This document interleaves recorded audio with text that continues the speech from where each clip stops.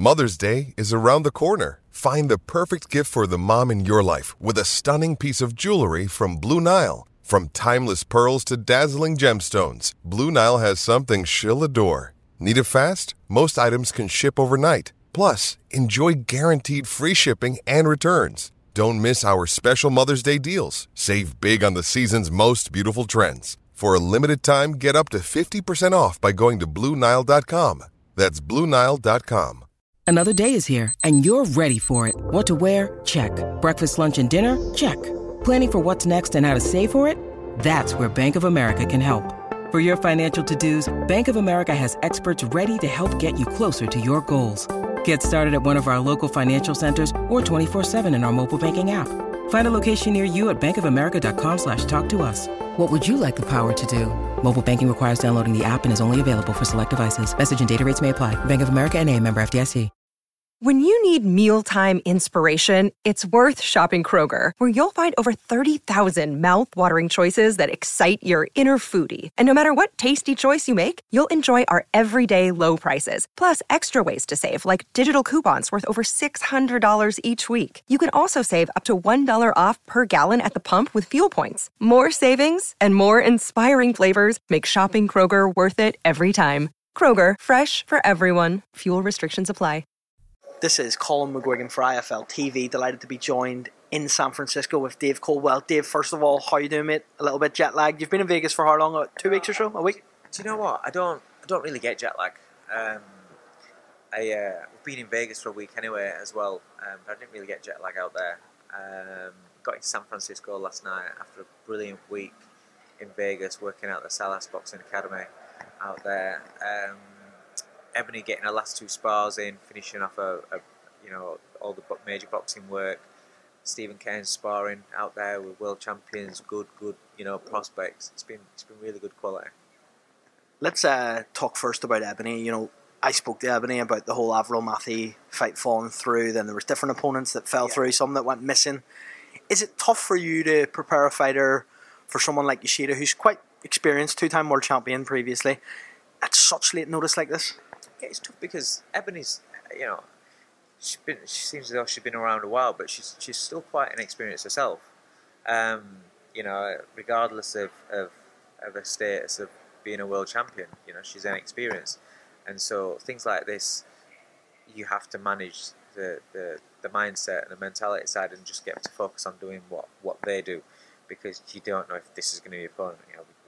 We've had, I think it's 4 or 5 opponents where we've said, yep, gone away. Your mind's on that, you're watching videos on them and thinking about this fight, and then it changes again. But ultimately, it's about what Ebony does in the fight, and Yoshida's she's a test, and I don't know, it's getting panned. Obviously, it's getting panned,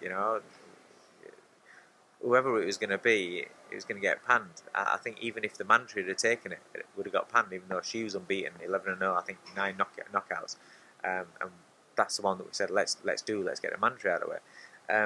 But you can't focus on that. She's got a job to do on Saturday night. She's had a long time out of the ring, major hand surgery, moving from south to north, moving coaches, getting used to a completely different environment. So there's a lot there for her to digest and deal with, and she's just got to go out there and just perform, really. Ebony said that she feels revitalised under you. She feels that she's snapping down her punches more. She feels that she carries more power now. Is that something that you've noticed through working with Ebony, that you believe that there's a good opportunity for her to get the knockout on Saturday night? It's not just about, yes, whether I believe it or not. It's important that she believes it, but also the thing is the people that she sparred with before, they've all noticed it. So they've noticed, the way that she is in the ring, how she's delivering punches, and the effects of those punches. Have had more of a, I've had something where the people that she sparred with before have actually said, flipping out, So that's quite important, because it shows you that for the work that she's putting in, and where it is, obviously when you're learning, when you're trying to change something, when you're trying to tweak something, sometimes things can get frustrated for anybody. it's important that you see the results as well. So now she's just got to go out there and do it under the pressure of fight night, and that's the big that's the big step. We'll move on to a few other things in a moment, but just the main event here, I'd like to hear your opinion on how that goes. Devin Haney, obviously a great boxer, Prograis, the knockout artist. How do you feel this goes, and is it a great match of styles for you as well? I think so. Do you know what? The build up to it, I watched all the content out. Obviously, we have we've downtime while we're out in Vegas, and I've watched all the build up. I've loved it. The face off between those two is quite. I mean, it's not a pushing and shoving one. The verbals, I think it's the best face off I've seen. Prograis is just so funny, and Haney, to be fair, bounces off it really, really well. It's just brilliant, and it makes you want to see it. It makes you want to see the fight. The build-up could actually be better than the fight, because I think for Haney to win, he has to make it quite boring, and box, move, and on a fan's perspective, keep it simple. It's Prograis that's got to make it exciting. Prograis punches. He punches hard, and he's clever. He's skillful. If you watch him in his, he's a fighter. When he boxed Josh Taylor, I thought, regardless of the result, I thought that was his springboard. He was going to be a star, and it kind of didn't work out that way. But I think this is his opportunity now to go out there and turn himself into a star. If he can go out there and get rid of Devin Haney, then he is right. He is going to be right up there. Whether or not he can, I don't know, because Haney at the new weight, I think he should take a shot better. At the new weight, I think because he's massive. He's massive anyway. He should physically be a lot stronger and perhaps more powerful as well, to go with that sharpness.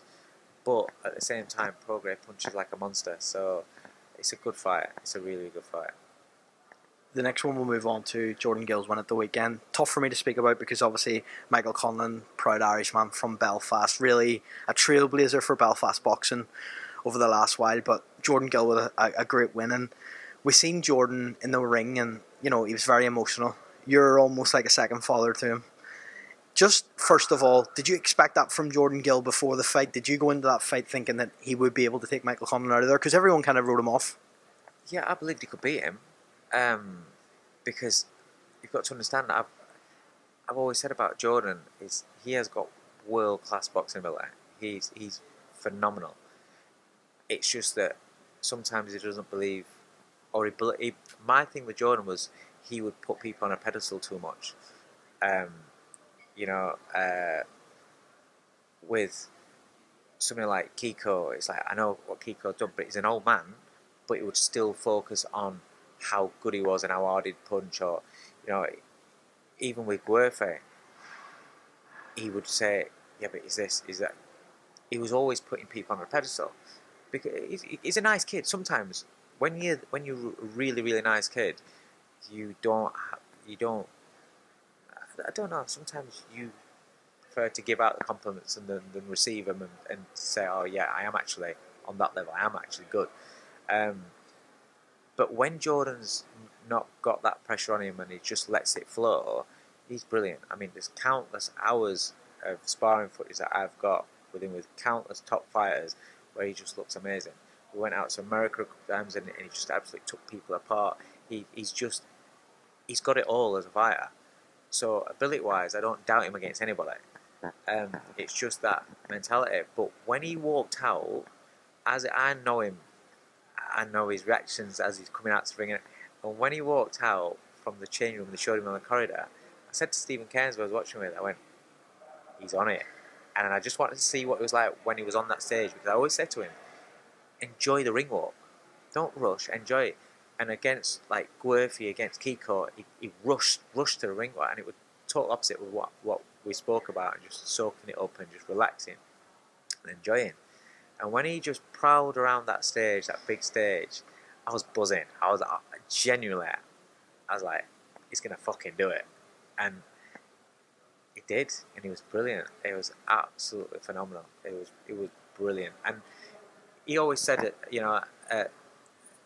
when the decision was made for him to go up to super featherweight, he always said he's going to feel so much better. And in sparring, this is why I was before I remember speaking after the Kiko fight, because he was just bouncing up and down. I was like, he has never done that in sparring. I've never, he never gets hurt in sparring. He's got a good chin on him, so that's why it's got to be the weight. And obviously we wanted him to move before, but when you're not the promoter's favourite, and when you've either got a high ranking or you've got a title at a certain weight, I had the same issue with Jamie McDonald. You can't just bin your title off and go up in weight because the promoter, you're not one of the favourites. When you are one of the favourites, you can, and then you get moved into a mandatory or you get a shot straight away. That's how boxing is. And so, when it comes to the Kiko fight, it was the weight, and he showed that because he looked so. His physicality was so much better in that fight as well. It just looked great. It looked sturdy as a super featherweight. When you watched that and you seen Jordan get the win, just describe to me the emotions you felt, Dave. Because let's even speak about when Jordan was speaking in the ring. He was speaking from his heart. He was obviously quite emotional. He told a story that not many knew. I imagine you probably didn't even know that. Did you know anything about that story? No, I knew that it's split up with his wife, but I didn't know the rest of the story. And I'll be honest here, it's something I'm struggling a little bit with. So I'd rather not. I did an interview yesterday, and I didn't know that I was going to react like that, and I'd rather not. I'd rather focus on his win and how I felt when he won. It was outstanding, and I'll be honest with you, I was so happy. I don't care that he's not my boxer anymore. He will always be my friend. He will always be part of my family. I spoke about it before. He's my little boy looks up to him, and he's very, very close with him, and he's very, very proud to call Jordan a friend. I'm very, very proud to call Jordan a friend. So I was just elated. The only thing I was gutted that I weren't with my family watching it. I know he was watching it with his sister. So I was gutted that I weren't with him. But I was jumped. Me and Stephen, because Stephen loves it. He's been a role model in the gym for Stephen as well. Stephen sparred countless rounds with him, learned so much of him. We're just all as a team. Opie Price messaging, everybody in the back in UK. Everybody's happy for him. It couldn't happen to a nicer kid. I can't explain to you what great. This world's full of shit, and it's full of people that give you headaches. It's full of people that are always looking to try and screw you over, or just not nice people in general. These people, Jordan and his dad are the nicest people in the world, and to see them now have the success, and to see him where I feel he should belong in the big, in the big fights, earning some good money. I want him to change his life financially. I want Eddie to really look after him, throw the checkbook at him, make some great fights for him, get him his world title opportunity, and just secure his life, because he deserves it. So yeah, I'm just happy. I'm just really. For a lot of Jordan's life, I imagine he would speak about you as like his second father. Whenever that, yeah, well, you're giving yourself a little bit there, Dave. I'm not too sure about the older brother shit. I'll go with the second father, maybe grandfather actually. Nah, but in terms of like that relationship between you and Jordan, is there a part of you that is a little bit disappointed that together you couldn't have done it? I don't mean that in a disrespectful way, but almost just because you knew that he could achieve this. It's not disappointment, not at all, because I feel that's just being selfish. That's just being selfish. He came to me when his career and everything, he was ready to walk away. He said, if you don't train me, I'm going to retire. And he was a kid that was boxing 6'2s. That's what he was doing, boxing 6'2s. 3 times against same journeyman and stuff like that. And he'd not boxed for 18 months. And he asked for my help. And I felt sorry for him, and I was like, okay, he'd been up at my gym sparring, and okay, and then so I'll see what I can do for you. Regardless of where it's finished, from where it started to where it ended with us working together, I can die tomorrow and say at least I helped him get to, have some great memories in boxing. He won a couple of internationals. He won a Coldwell title where he was absolutely overjoyed at. He won a European title where he was absolutely overjoyed at. These are big moments in fighters' careers, and so for me to be a part of that and to help him with that, so I don't become part of the story that ends up where he's a world champion. I don't care. I've kind of helped him, and he's gone on to open up a foundation in his name, in his own his area in Chatteris, set up all that. So I'm quite content. As a boxing coach, it's not me that's going in there and getting punched in the head. As a manager, it's not me that's going in there and getting punched in the head. My job is to try and help these guys that are, or women that are, getting punched in the head and putting their lives on the line. Try and help them to get to where they want and to try and improve their lives, And so I'm happy. I'm content with that. More importantly, is regardless. It's a bit like with Bellew, where I don't train Bellew, but I'm watching him in the jungle and things like that. And what do you make of him in the jungle? Fucking brilliant, absolutely brilliant. I'm only seeing clips while I'm on. My family's sending me clips, or seeing him on League of Their Own and stuff like that. And you're just dead proud. You're like, do you know what I mean? I spent 7 years with him, 6 years with Jordan, and I'm dead proud. And I'm looking at Jordan and I'm dead proud. I'm dead happy, and that's all it needs to be. Last one from me. If Jordan Gill came to you in the next 4 to 6 weeks and said, Dave, I want to rekindle this, I want to come back to the gym, would you do it? No. That is a really daft question. I'll be honest with you. But you're someone that he knows well, no? In the terms of, right, we've just seen that interview where his life was at absolute rock bottom, right? And part of that reason it'll be because he spent 10 years away from his family, and he got to rock bottom, and he needed to go home and be comfortable and be happy around his family. The boxing's bullshit, mate. Boxing, all this, it doesn't mean anything. And he's with people that are great. Barrett, Ben Davison, Lee Wiley, fucking great team together. There's a camaraderie in that gym. He's with Lee Wood, who's his best mate. Leo, his best mate. He's with people that are where he's comfortable. He's going to be happy. There's no way that's happening. You can't take a man who's hit rock bottom in one place, take him out of that where everything's now lit up and happy again, to then go and put him back into that place that was part of a reason of why he's rock bottom. So apologies if that came across as a daft question, but from my perspective, I understand that, but I obviously was unaware of that was why he was feeling down due to his family. So I don't know why. That's what I'm saying. But it's got to be part of a reason.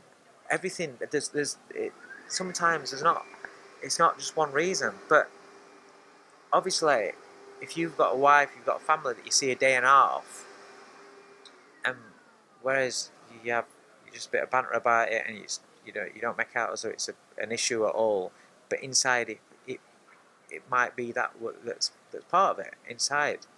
Then there's the loss. Then there's the not knowing what's happening with your career. Then there's the promoters that you can't get a looking back with.